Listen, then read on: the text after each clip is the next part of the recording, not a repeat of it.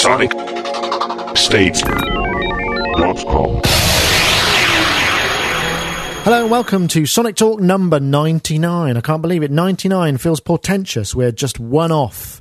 And this week... It's a good number as well. It is a good number. It's probably one of your favourite. As you know, Mark, being a fan of numbers, likes nines, and 99 is about as nine-ish as you can get, until we get to, of course, podcast number 999, which will be probably after I'm very old. After I'm dead, frankly. But yes, welcome everybody. Sonic Talk number 99. Remember, you can watch us or listen to us. I'm going to try sending a video feed, sonicstate.com/live, so you'll at least be able to see me and,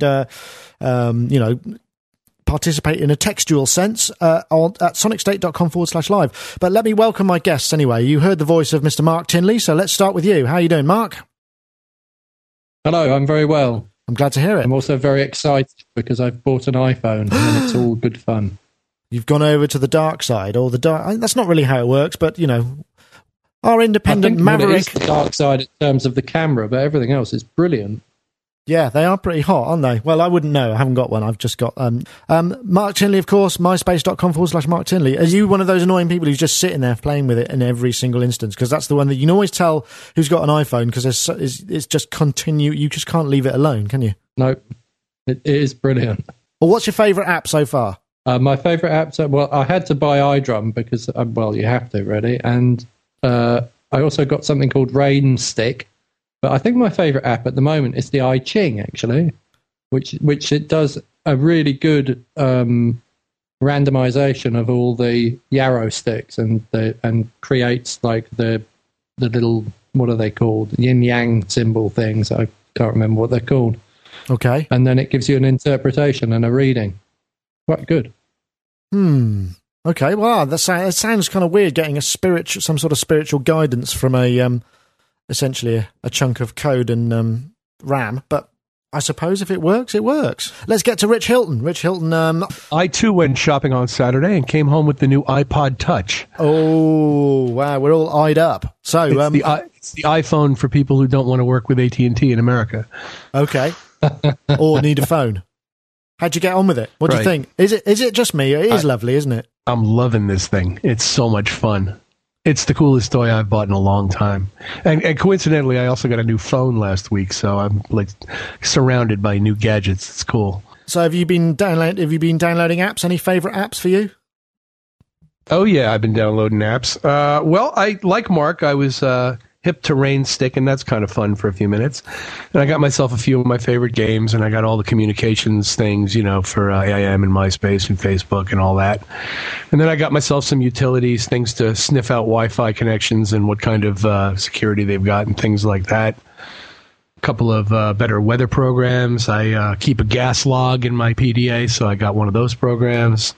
A conversions thing that includes currencies so that when I'm going overseas, like I am tomorrow, I'll have something to rely on. Okay. They're like PDAs, really, aren't they? They are just like PDAs. I mean, I had a Dell, and a Palm and all of that sort of thing in the past. And it's like, I was thinking it's not an MP3 player. This is a PDA. That's what it is, isn't it? Basically, yeah. With a cooler operating system. Yeah. They've really done a fantastic job on this.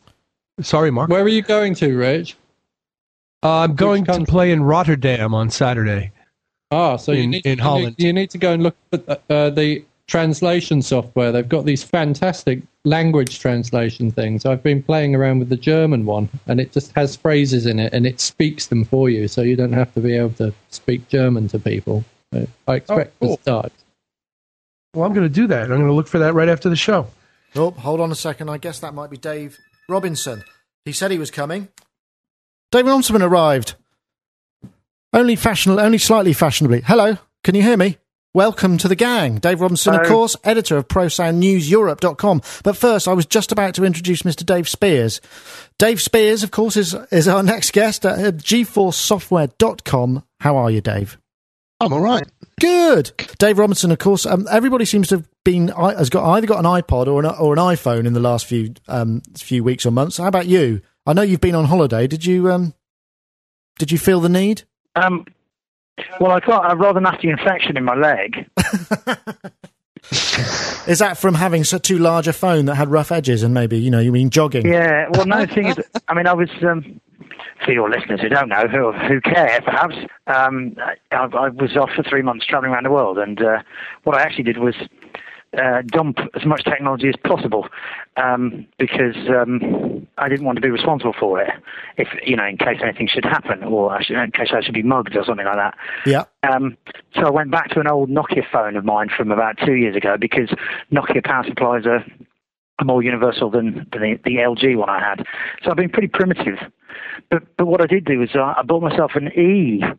one of those EPCs. Yeah, which I bought that in Singapore, and that was very lovely actually while I was traveling, because it was useful for backing up photos from my camera and for downloading the occasional music file for when I was in a hotel room or a backpacker's hostel and there was nobody about, and also for just writing, getting on Facebook and keeping in touch with people.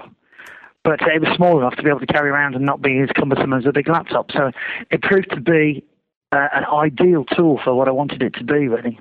Excellent. So we're all technologically loved up. So Dave Robinson, of course, is editor, back in the driving seat of ProSound News Europe. You can see ProSoundNewsEurope.com, which you've got a rather smashing digital online version, so you can see what he's up to. It's actually really good, the digital online. I think we've talked about it before. Yeah, it's working out well for us. Brilliant. I'm glad to hear it. I've just had PJ turn up as well, so it looks like we got a bit of a full house. So let me just go and get PJ too. Hey, PJ Tracy from Minneapolis. Hey, PJ, how you doing? Very well, and you? Yeah, I'm pretty good, thank you. We got a big gang here. Obviously, the penultimate Sonic Talk 99. We'll have to get used to it, because I think we're going to have a big gang next week too. PJ Tracy, of course, has a URL too, which I would like to plug at this point. How's the URL going? The pjtracymusic.com URL. It's going very well. It's still a work in progress, but we'll get there. Excellent. Well, I'm glad. I think we've got pretty much all we can cope with now, so should we move on? Throughout history, man has marveled at the vast complexity of the universe. Without a single unified voice, humanity has been left searching for answers to the unknown. Now, one man has the power to change that and to spread his voice across the earth for all of mankind to hear. One man. Me. Well, I was born in a simple log cabin no, that's not true. When I was 13 years old, my voice changed in the middle of a sentence. Mom, I'll help you with the dishes. Literally. And it never went back. And I was just cut up in class. And when I went to school the next day, I didn't want to talk. And the teacher got bugged about it. She said, "Why aren't you saying something?" And I said, "What do you want me to say?" And I was sent to the office because she thought I was screwing with her. And for a while there, it really upset me. But then I discovered that I could be everybody's dad. Jimmy can't come to school today because he's not feeling very well. Well, there we go. That was the voice of Don LaFontaine, who is Mr. Movie Trailer, who everybody says, "In a world," but I haven't actually heard one of him saying "in a world." But I can't believe it. He passed away a couple of weeks ago. Be sadly missed, because he sounded like a really nice guy. If you watch the rest of that interview, he's kind of got humour and humility, and considering he works in Hollywood on blockbusters, that's probably quite a rare thing. Anyone got any Dan LaFontaine stories? Or perhaps I should set something up that's likely to elicit a response. Well, over the course of the last year or two here in America, there's been a very successful ad campaign by the insurance company Geico, where they would get celebrity people in to relate the stories of the common person sitting next to them across a 30-second spot. And one of the people they got in to do this was Don LaFontaine, who is standing in some lady's kitchen with a mic stand and a headset on and a microphone, and she's telling a story, and he's going, "In a world where both of our cars were underwater," and it was hilarious. It was absolutely hilarious. It gave this whole sense of ultimate gravity to the situation. It was a blast. And then he enjoyed a moment of kind of glory after that, where people were searching him out, and everybody became aware that that's who he was. And I saw some biographical videos about him. Apparently, by the time he was really good at this, he's basically working out of a voiceover booth in his home. Yeah, and, ISDN changed his life, that's for sure.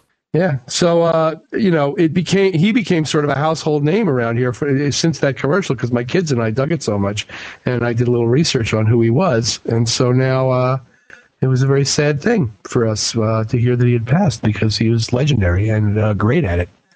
Absolutely. And apparently they'd sort of let him, I don't know if he composed the whole copy. Maybe he would, but I mean, he had a lot of latitude in how he was going to approach these things. It wasn't just reading scripts. No, I guess the language that he used obviously fitted his voice, and he knows expertly what they sort of sound like. I mean, he was doing, according to the article I read over at LA Times, he's doing sort of 8 to 10 voiceovers a day, which sounds kind of like quite a lot when you got to consider, you've got to deal with the director going, no, can you just change that? He must have been really good at it. Obviously, he was. Can you imagine the residual checks? That's all I can say. Doing 8 or 10 of those a day?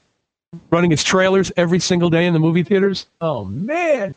Yeah, I can't actually imagine that. That would just be astonishing, wouldn't it, really? We'd all have iPod Touches. We would. I'd be buying iPod Touches for the whole bar. You know what? I've never worked with voiceover artists. Anyone ever done any of that? PJ, you've done kind of quite a lot of commercial stuff. Have you had to deal with voiceover stuff? Personally, I've only recorded a couple of voiceover artists. Never really got into doing a lot of that type of thing. Mostly my involvement in commercial work has been, from the composing standpoint. I've recorded quite a few.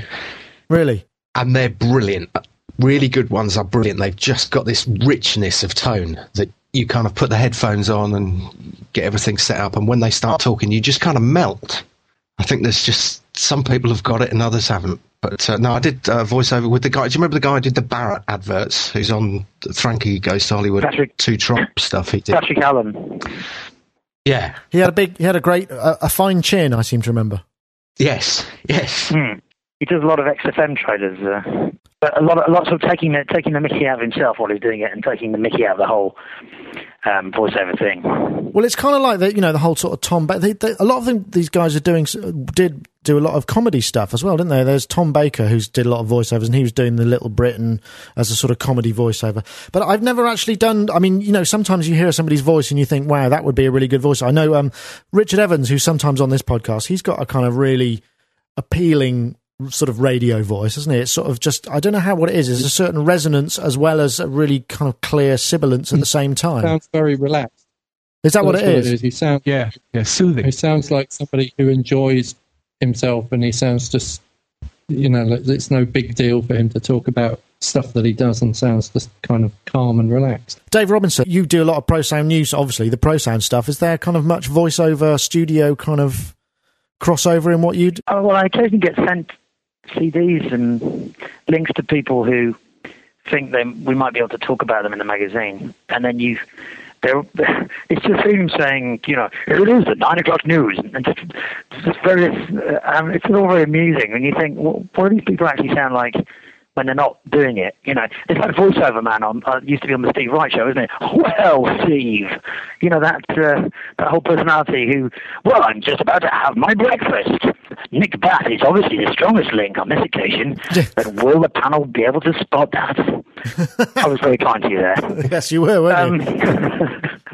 What I thought, you've highlighted a parody on elsewhere, but you must have seen the trailer for The Comedian. I've not. No, I haven't. The trailer is a voice. It might even be Don LaFontaine going into a voice recording into a vocal booth, and they turn him on. You see the volume meters, and they say, "Okay, starting your own time." And he goes, "In a world where laughter was king." And no time. In a world before time, and it just goes on like this, and he gets out of control, and they eventually sack him. It's one of the funniest virals that I've seen, frankly, and it was for The Comedian, the movie, which was terrible, but the trailer was absolutely diamond. No, I haven't seen that. I must search it out. Well, anyway, Don LaFontaine will be sorely missed, although I'm sure there are plenty of imitators who have even deeper voices. Do you think he did the denim and all those kind of men's aftershave ads that were popular in the late 70s and 80s? No, that was a guy called Bill somebody. Because when I was at university at York, they got him to do URY, University Radio York. You can track him down Bill somebody was his name. I used to record CD-ROMs for a company in Ringwood where I lived, and I used to go into the studio at a company. The company was called the M Corporation, and they had like a little voiceover studio, and I used to go and record all sorts of different voiceover people in there. It was quite good fun. I really enjoyed doing it, actually. And then I used to take the recordings home and cut them all up and edit it all. Uh-huh. And the one thing I learned from them is that when you make a mistake, if you're talking about something and you make a mistake in the script, you literally go back a line and then you start again from that point and do 2 or 3 different versions of it and stuff. It's easy for the person editing it to find the piece that they need to replace where you went wrong. A bit like we do for this show. I should probably do it to make it easier for you. You know, this 50-minute show starts out as a 4-hour voiceover-a-thon. Yeah. I have not spent much time recording voiceover artists, but I have, other than me, I have actually narrated a couple of short films for that have been shown at Niles Foundation events.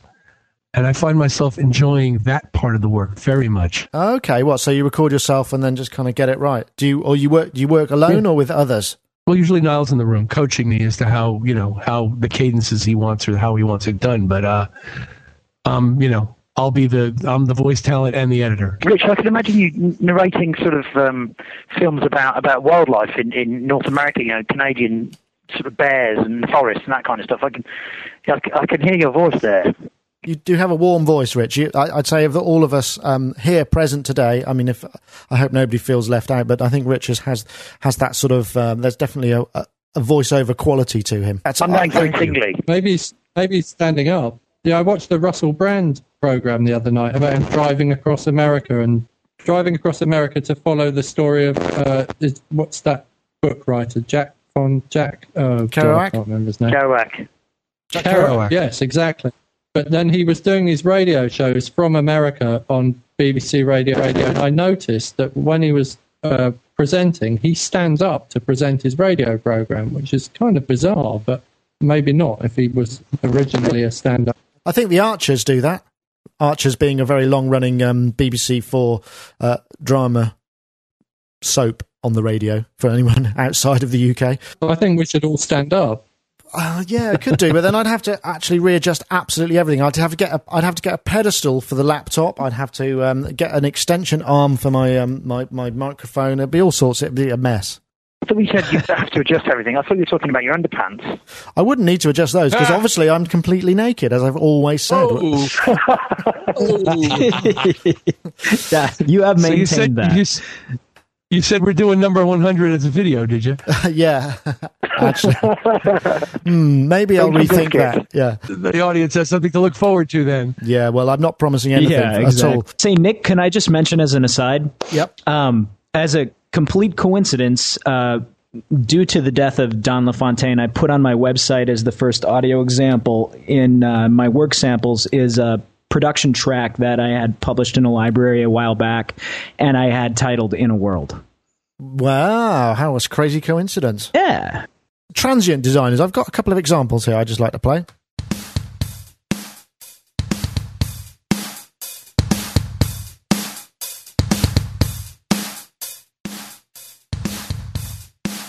I guess this is just like a drum machine going through a transient designer. There's sort of more attack, softer. This one's more sustain.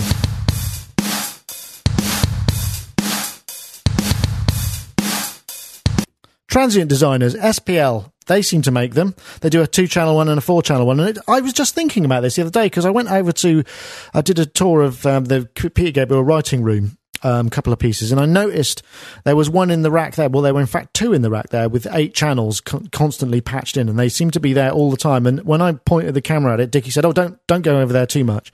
So it's obviously a bit of a secret. Is it a dirty secret? Because it sounded like you can sculpt the sound incredibly well with a transient designer, is it? And I've been looking a little bit on the web, and there have been some really kind of interesting articles about what you can do with them. Is it something? I mean, Rich, you do a lot of recording. Is it something that is in your rack, or have you tried them? What do you think of them? It's not. I haven't, and I don't. No, but a good friend of mine who I trust quite a bit, Tom Durak, who's a great engineer and did many of the records we did with Nile in the late 80s and early 90s. recommends this thing very highly, and has been, I know, using it in his own work for a few years. I have not actually heard it. What I just did hear across, the limitations of what we're listening to right now, was not making me reach for my wallet, but it may have somewhat tempered my bah humbug attitude towards the thing on the whole. Anybody else? Mark Tinley. I don't even know what it is. What is it? Transient Designer. I get a software one to try? Well, you can get software ones, but I don't know how they've done it, but it seems like SPL have got the kind of patent or the license or whatever, and they make two hardware ones. They make a 2-channel one and a 4-channel one, and they also make, under license, a plugin for UAD.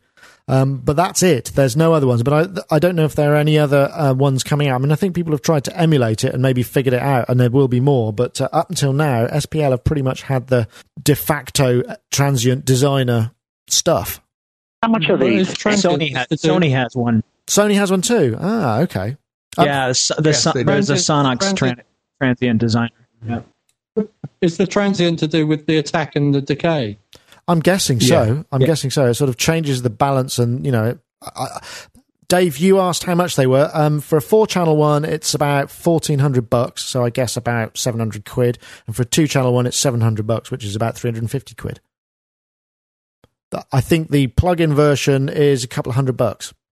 No, say SPL are an interesting company because I think they're a German company, aren't they? And they don't seem to have a very large range of products, but all of them you find them in mastering houses all over the world, and certainly at Galaxy Studios they had a specially designed mastering console for Roland Prent, who one of the leading recording and mastering suites in Europe, and they've got this SPL machine there which makes everything sound wonderful. So they're an interesting company, but I don't think you're ever going to see £50 guitar pedal with SPL on it. Let's put it that way. No, I guess not. I mean, they used to do. I remember when I was doing dance stuff and remixes. The SPL, there was an SPL. I think it was called a Vitalizer, and it had really good subharmonic generators and top end and stereo width enhancement. And it was very much lots of people use them because basically we were all mixing in crappy bedroom studios, and it made our mixes sound a bit better. Dave Spears, I think you were about to come in there. I do use this in the UAD. Ah, okay. And it's very, very useful for things like, I tell you what I've used it for a couple of times is to really accentuate the attack of a vocal performance at the beginning of the first verse, where you really want it to have a little bit of bite and then die off. Some singers come in with quite a lot of strength and then it just kind of tapers off. And sometimes I use it for that, but also I think the main thing I've used it for is things like if a bass player is playing kind of too legato and it starts to clash with a keyboard pad or something like that, then you can actually, with the sustain, you can knock the bass part back a little bit. So you get that kind of nice punchy attack, but then with the sustain, you just roll it off. It's a bit like a kind of ducking device. Yeah, and apparently if you link the channels, you can get them to kind of cross affect each other. There was I was reading an article by a chap called Michael Cooper on eMusician, and he says the Transient Designer 4, which is the 4-channel version, is one of the most exciting products I have had the pleasure to review over the past 15 years, which I could say, I'd say that's pretty good praise. I don't know who Michael Cooper is or what his pedigree is, but nonetheless. But there was also tips and tricks that I found where you'd sort of put, say, the kick and the snare, or you'd split the kick drum signal, put it into 1 and 3, and then you take a stereo keyboard and you put it into 2 and 4, and the kick would shape or affect the way that the keyboard. It was like, I guess it would be like a sidechain kind of vibe, but it sounded very like you can do some pretty creative things with it. It's so simple. 3 knobs, and you can play around all day with it. Can you overdo it very easily, or is it just? Yes, very easily. It's a bit like that. You remember? I guess the thing you were talking about earlier with Dave is I had BBE. Was it BBE Maximizer? The Vitalizer and the sonic enhancers, all of those sort of things. Yeah. Yeah, which you could really overdo that. But I mean, sometimes this is great as an effect. I mean, on drums, you can make stuff really snappy. I mean, it has got a kind of compression element to it.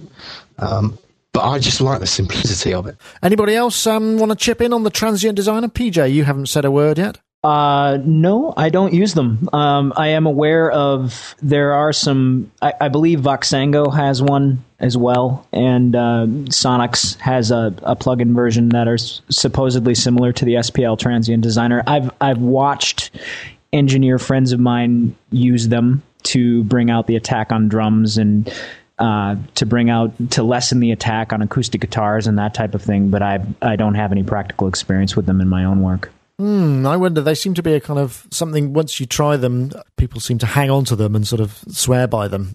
One thing that's obviously not on the list that came in as a late entry is the keyboard player from Pink Floyd died at the weekend. It's not some music that I know much about, but perhaps you could fill us in. Well, it's just, I'm not a huge fan myself. Pink Floyd always kind of passed me by until sort of a momentary lapse of reason in 1987. But it seems that Dave Gilmour and Roger Waters always had, and what's his name, Mad Guy, Sid Barrett, always had the kind of the limelight, and then you kind of forget there was this guy playing keyboards with the band, and had a major contribution, and he wrote the Great Gig in the Sky, one of the greatest moments on Dark Side of the Moon. I always felt that the guitar was always the focus of Pink Floyd, but there's some solid keyboard stuff in there, which is it's always a way with the keyboard player, isn't it? He's always ignored. So did Rich? Was he kind of particular? Did he pioneer? I don't really know too much about it, but presumably he must have been, being in Pink Floyd, must have been sort of cutting edge, kind of at least getting hold of the latest things and kind of pushing the boundaries a little bit, because they were a very experimental group. So he must have had some sort of synthesizer pedigree apart from just playing the keys. Well, yeah, he was an organ player. Originally Pink Floyd, I'm not that familiar with the Sid Barrett period, but I became aware of them almost immediately after, when they became a quartet. He was a groundbreaking band in some ways, so of course he had an influence on that, and he was very texturally important to the way they sounded. And then when they became huge with Dark Side of the Moon and the subsequent records, his contributions were massive, and he was I consider him to be a very significant keyboardist, if not perhaps technically as a player, or even technologically from the standpoint of having pioneered or forwarded the use of a modular synthesizer or something, just in terms of his textural contribution to the history of rock and roll, and the importance of that band as one of those kinds of bands where the whole is greater than the sum of the parts. And quite honestly, in the beginning, they reminded me less of a progressive band than they did of the Grateful Dead. It was more of a sort of an English jam bandy kind of ethereal thing that I really found interesting in their early live shows. The album Ummagumma captures some of this. And so that's my little tribute to Richard Wright. I think may he rest in peace. He was very important, and I'm very sorry for all the fans and for his family.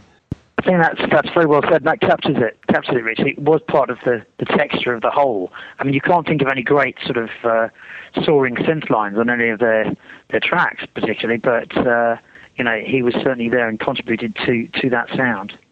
Yeah, it was a really seminal synth album. Yeah, it was. By then he was really into it.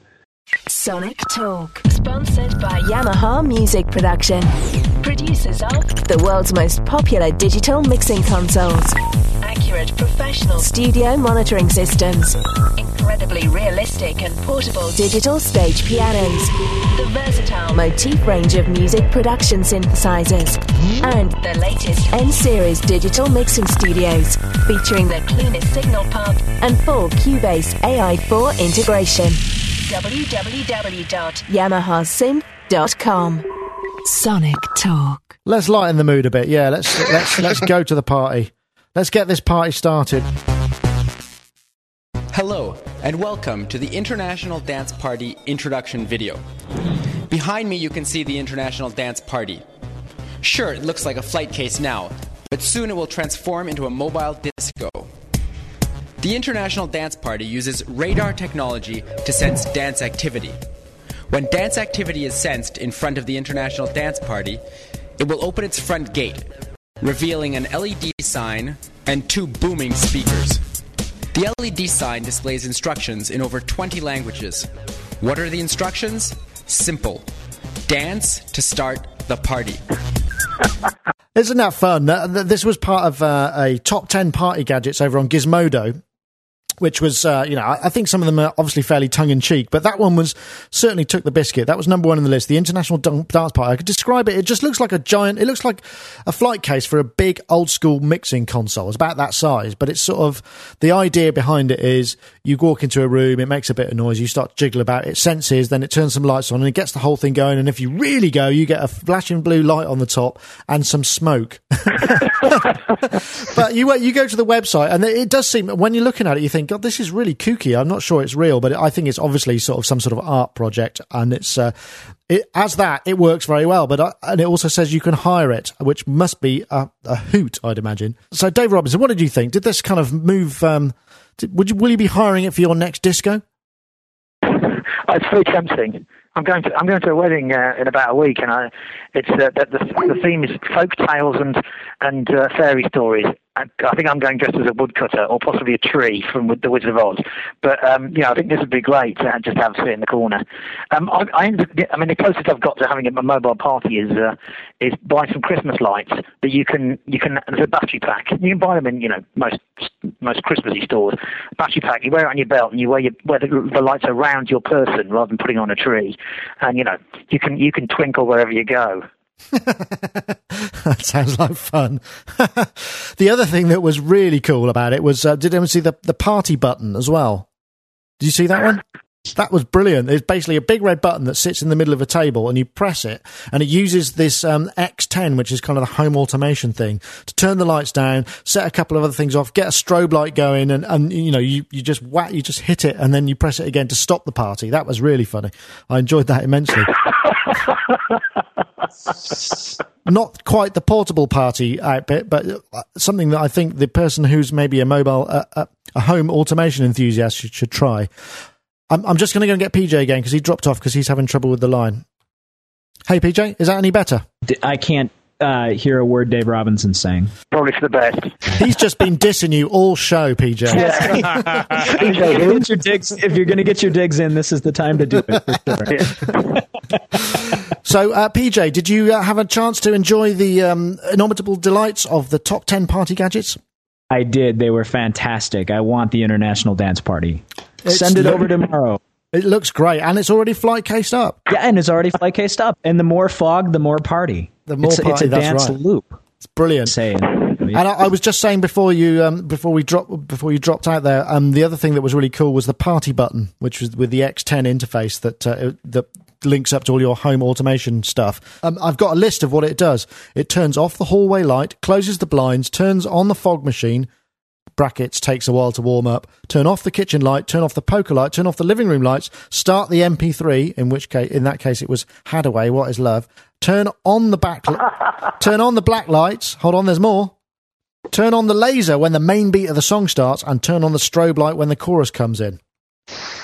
They say, once the party has started, at any time the party button may be pressed again. This will turn off the red LED, play a simple tune to signify the party is stopping, and will send out another signal. Once the computer detects a signal, it will basically run the same script to turn the party off. But when the party is being stopped, the music stops and the lights come on almost immediately. I know a few bars that could do with this. It's a great way to get rid of people from your house. Maybe you could just take a few elements of it. You could have like a party button, an anti-party button. When you're when you got a few people around your place and you got to work the next day and they just won't go, you press the stop the party button and it just sort of like puts the strip lights on. Then they got to make the party button green and the stop party button red. Yeah. No, that's a cool idea. Dave, like the iPod porta potty. That's fantastic. Yeah, I like that too. That was kind of strange one. It's just like, I guess it was a dance cubicle. Yeah. Not much of a party you could have in a cubicle that size with anyone other than a very close, intimate friend, perhaps. That's the best type of party. That is a pretty good kind of party. And that's true. I like where they say, make sure to have a mop handy. Oh, gross. What on earth for? Condensation's terrible in that enclosed space. Dave Spears, any favourites? Loved. International Dance Party was brilliant, but I was so convinced that this was a joke that I actually went and checked out some of the techie spec, and it appears that it's probably not a joke, but on their website and the shop, they also sell a beginner kit, the Junior IDP, which is absolutely superb. because it's a light bulb, a packet of Marlboro, and a ghetto blaster. $99. I definitely think it's an art project that they actually built in conjunction with I think the technology. By that definition, every day is a party in my house. I also I think we should put a word in for the DJ Mobile Car, which was by a chap called Olaf Muge, which is apparently inspired by the Popemobile and the song God is a DJ by Faithless. And it's a small pickup truck kind of car type thing with a massive sculpted just array of speakers on the back, which look really cool. Excellent. Did you see the toilet tunes as well? We like that one. Yes, was that the one that when you lift the lid, you get a little tune? Yeah, we were deciding what tunes we wanted to hear. Let me think. Take Me to the River. Oh, very good. Ah, yes, that's a great one. We had a triple entendre here with squeezes, half an hour, up the junction. To mask unpleasant noises. I think this is descending rapidly into toilet humour. It's toilet humour. Oh, it's real it is. Should we bring it back online with a bit of Korg M3? Oh, sure. Why not? The Korg M3, okay, I mean, they're sort of, I guess it's still an expensive workstation, but they've just announced the Korg M3 Expanded, which, okay, just another upgrade and whatever, but this is it's got tons and tons of stuff in it. Let me just list to it. Basically, you get a new piano and classic keyboard samples, 3 new sample expansions of 120 megabytes each, brass, woodwind and acoustic piano as additional, a piano roll event editing screen, and various other items to the sort of user interface, a Karma function which generates unique interactive phrases, and it's expanded to version 2.2 with many new features, including another 1,000 memory points. Touch view graphic user face has been made even easier to use. Velocity meter function for real-time display of timbre track activity. Lots, basically. And it's free. Did I say it was free? That just seems like an enormous amount of stuff to give away with an operating system upgrade. The M3, I think we did something with James Asher. He showed us around his, and it was very impressive. And there seemed to be an awful lot of these kind of high price, because they're over a couple of $1,000. So £1,000 plus UK pounds. They're not cheap, but there seem to be a lot of them. Has anyone tried the M3? I know, Dave, you're a bit of a keyboard whiz, aren't you, Dave Robinson? Have you had a chance to tickle this one? No, I'm just been. I'm after my Chaos later, frankly. But no, I've been. The last keyboard I played was in a piano shop in Dubai. My glasses kept falling off my face because it was so hot. I'm just wondering how this works. You think? I wonder what Korg's strategy is. Is it to make sure that people don't lose interest in their keyboards by giving them lots of software and keeping it fresh? Well, it seems to be something they've been playing. They introduced it with the Oasis, didn't they? Which was obviously a much higher ticket item, but they've been really, they've not, as it can often happen with these things, they kind of get orphaned and left behind. But there was a massive OS upgrade for the Oasis as well, and it seems the same thing for this. I mean, the M3 seems to be more. It's quite a synthesizer rather than a sound man. There's a lot of stuff that you can do with it, but I guess it's cheaper than releasing a brand new keyboard. I don't know. Anyone else had a chance with this? Rich Hilton? I heard it demonstrated at last year's AES show and was very impressed with the sound of it.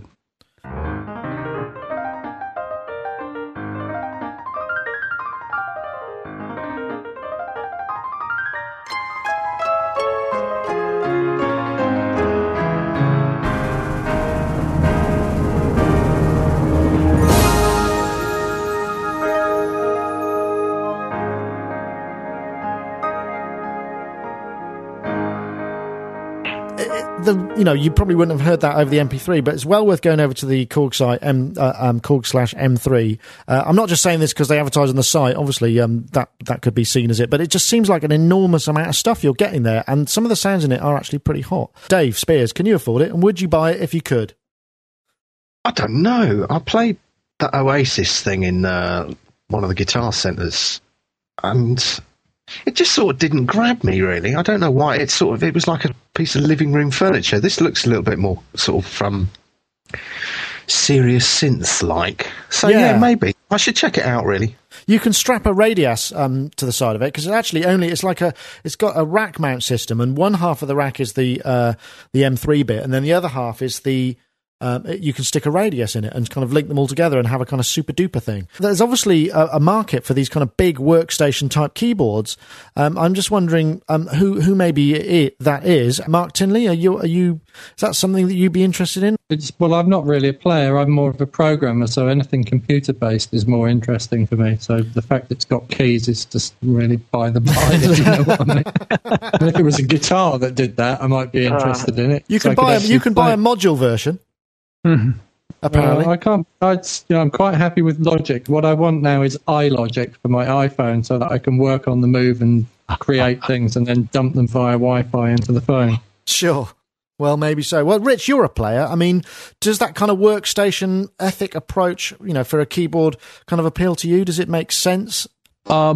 Specific to the tasks I perform in Chic, no. But were I more of a broadly based gigging musician, I think so, yes. And I think this would be a serious contender. And I think that the reason they're giving all this stuff away is because the field has been narrowed in this workstation world down to a few companies. And basically, I think their primary competition is Yamaha and Roland sure. in that world. I mean, stop me if I'm missing somebody. Yeah, of course. I mean, the Roland Phantom G and the Yamaha Motif XS kind of occupy the same airspace.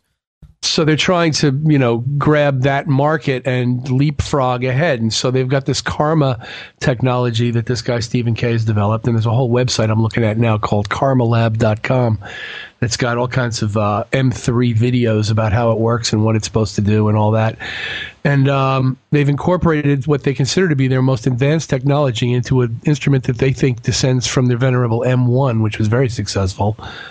For better or for worse. And so now they're trying to redefine the workstation thing, and I think compete more strongly with Yamaha and Roland.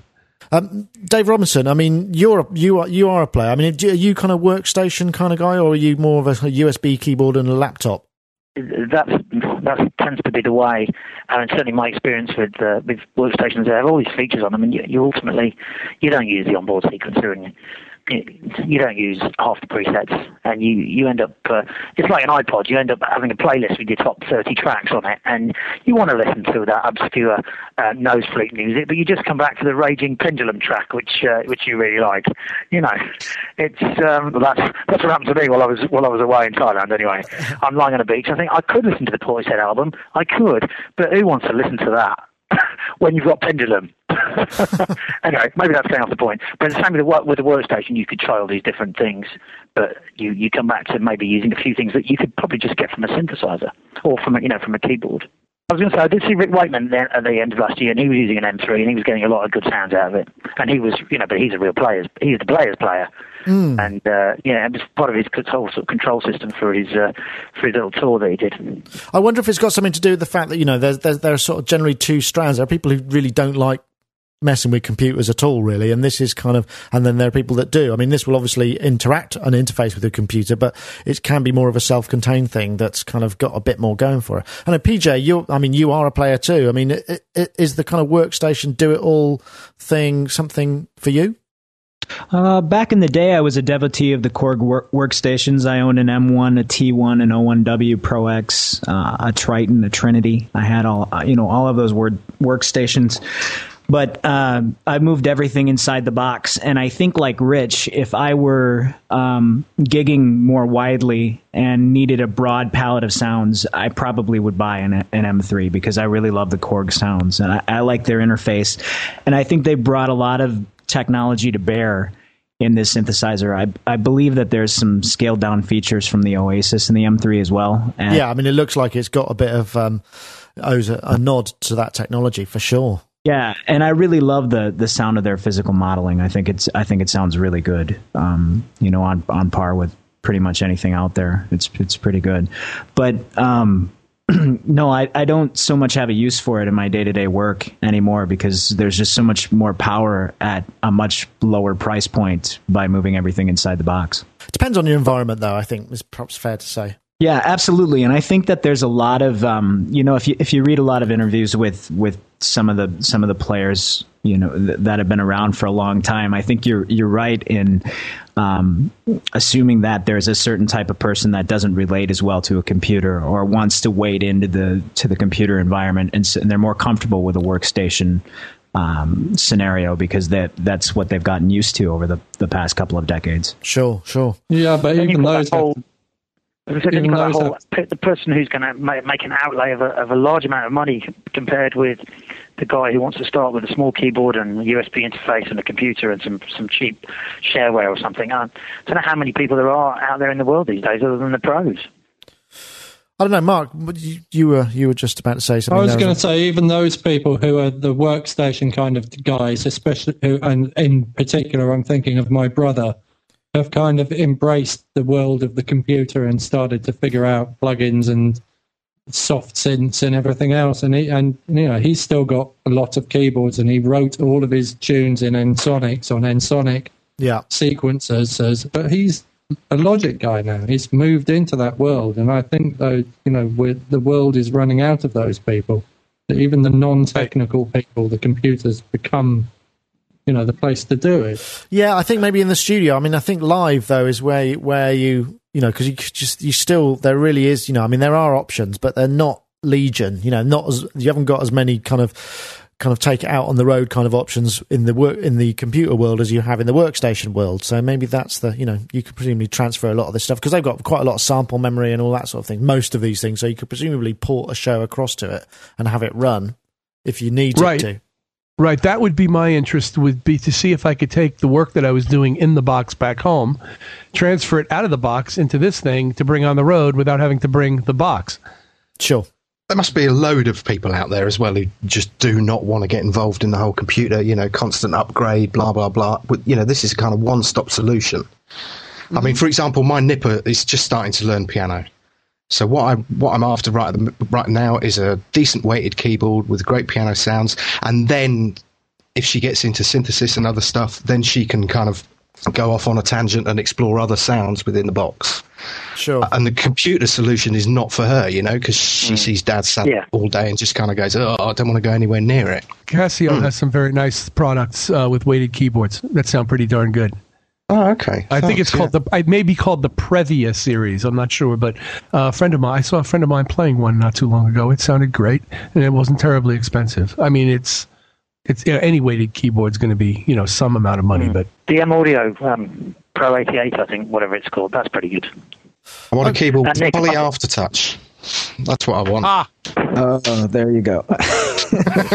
Yeah, you mean you want to borrow it? Nick, I've got to go, mate. I've got to get downstairs.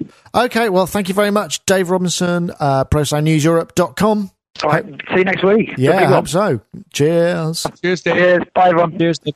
I agree with Dave and with yourself in guessing that there's probably a large class of players out there that are also writers and maybe arrangers that have traditionally kind of shied away from the deeper aspects of the technical side of things and would be very much drawn to a solution like this, because it's really not, they don't have to reinvent their internal paradigm in order to get involved in working with an onboard sequencer or onboard effects processors or anything like that, and may not be at all interested in maintaining a computer system, having to upgrade software, upgrade OSs, that type of thing. Sure, and of course, people who just love the sound of Korg stuff.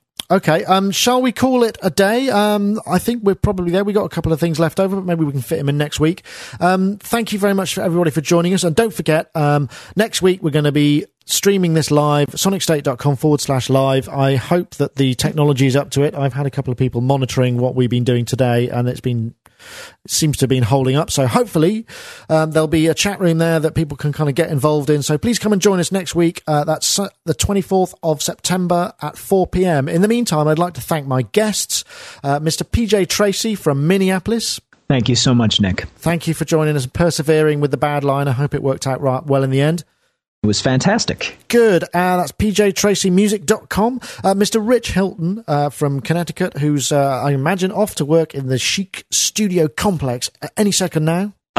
First of all, a pleasure, as always. I love doing these. And no, actually, I'm off today, and I'm flying to Europe tomorrow. Are you going to be around for next week's big 100th? I will. Well, glad to hear it. Have a great gig. Thank you for joining us at myspace.com/Hiltonius. Mark Tinley is next up. Thank you for joining us as well. That's myspace.com/Mark Tinley. Hope you enjoy your iPhone. I am enjoying it. And, of course, last but not least, Mr. Dave Spears, who's not on MySpace. Well, he is, but it's more about GeForceSoftware.com, I think. And I believe you're coming down next week to be here in person and perhaps share a cup of tea. Yes, more than that. I'm going to be a hideously bad influence on you throughout the entire show. I can't wait. More champagne. I can't wait either. Yeah, I think I'm looking forward to that. So anyway, well, thank you very much, everyone, for joining us. That was Sonic Talk number 99. SonicStates.com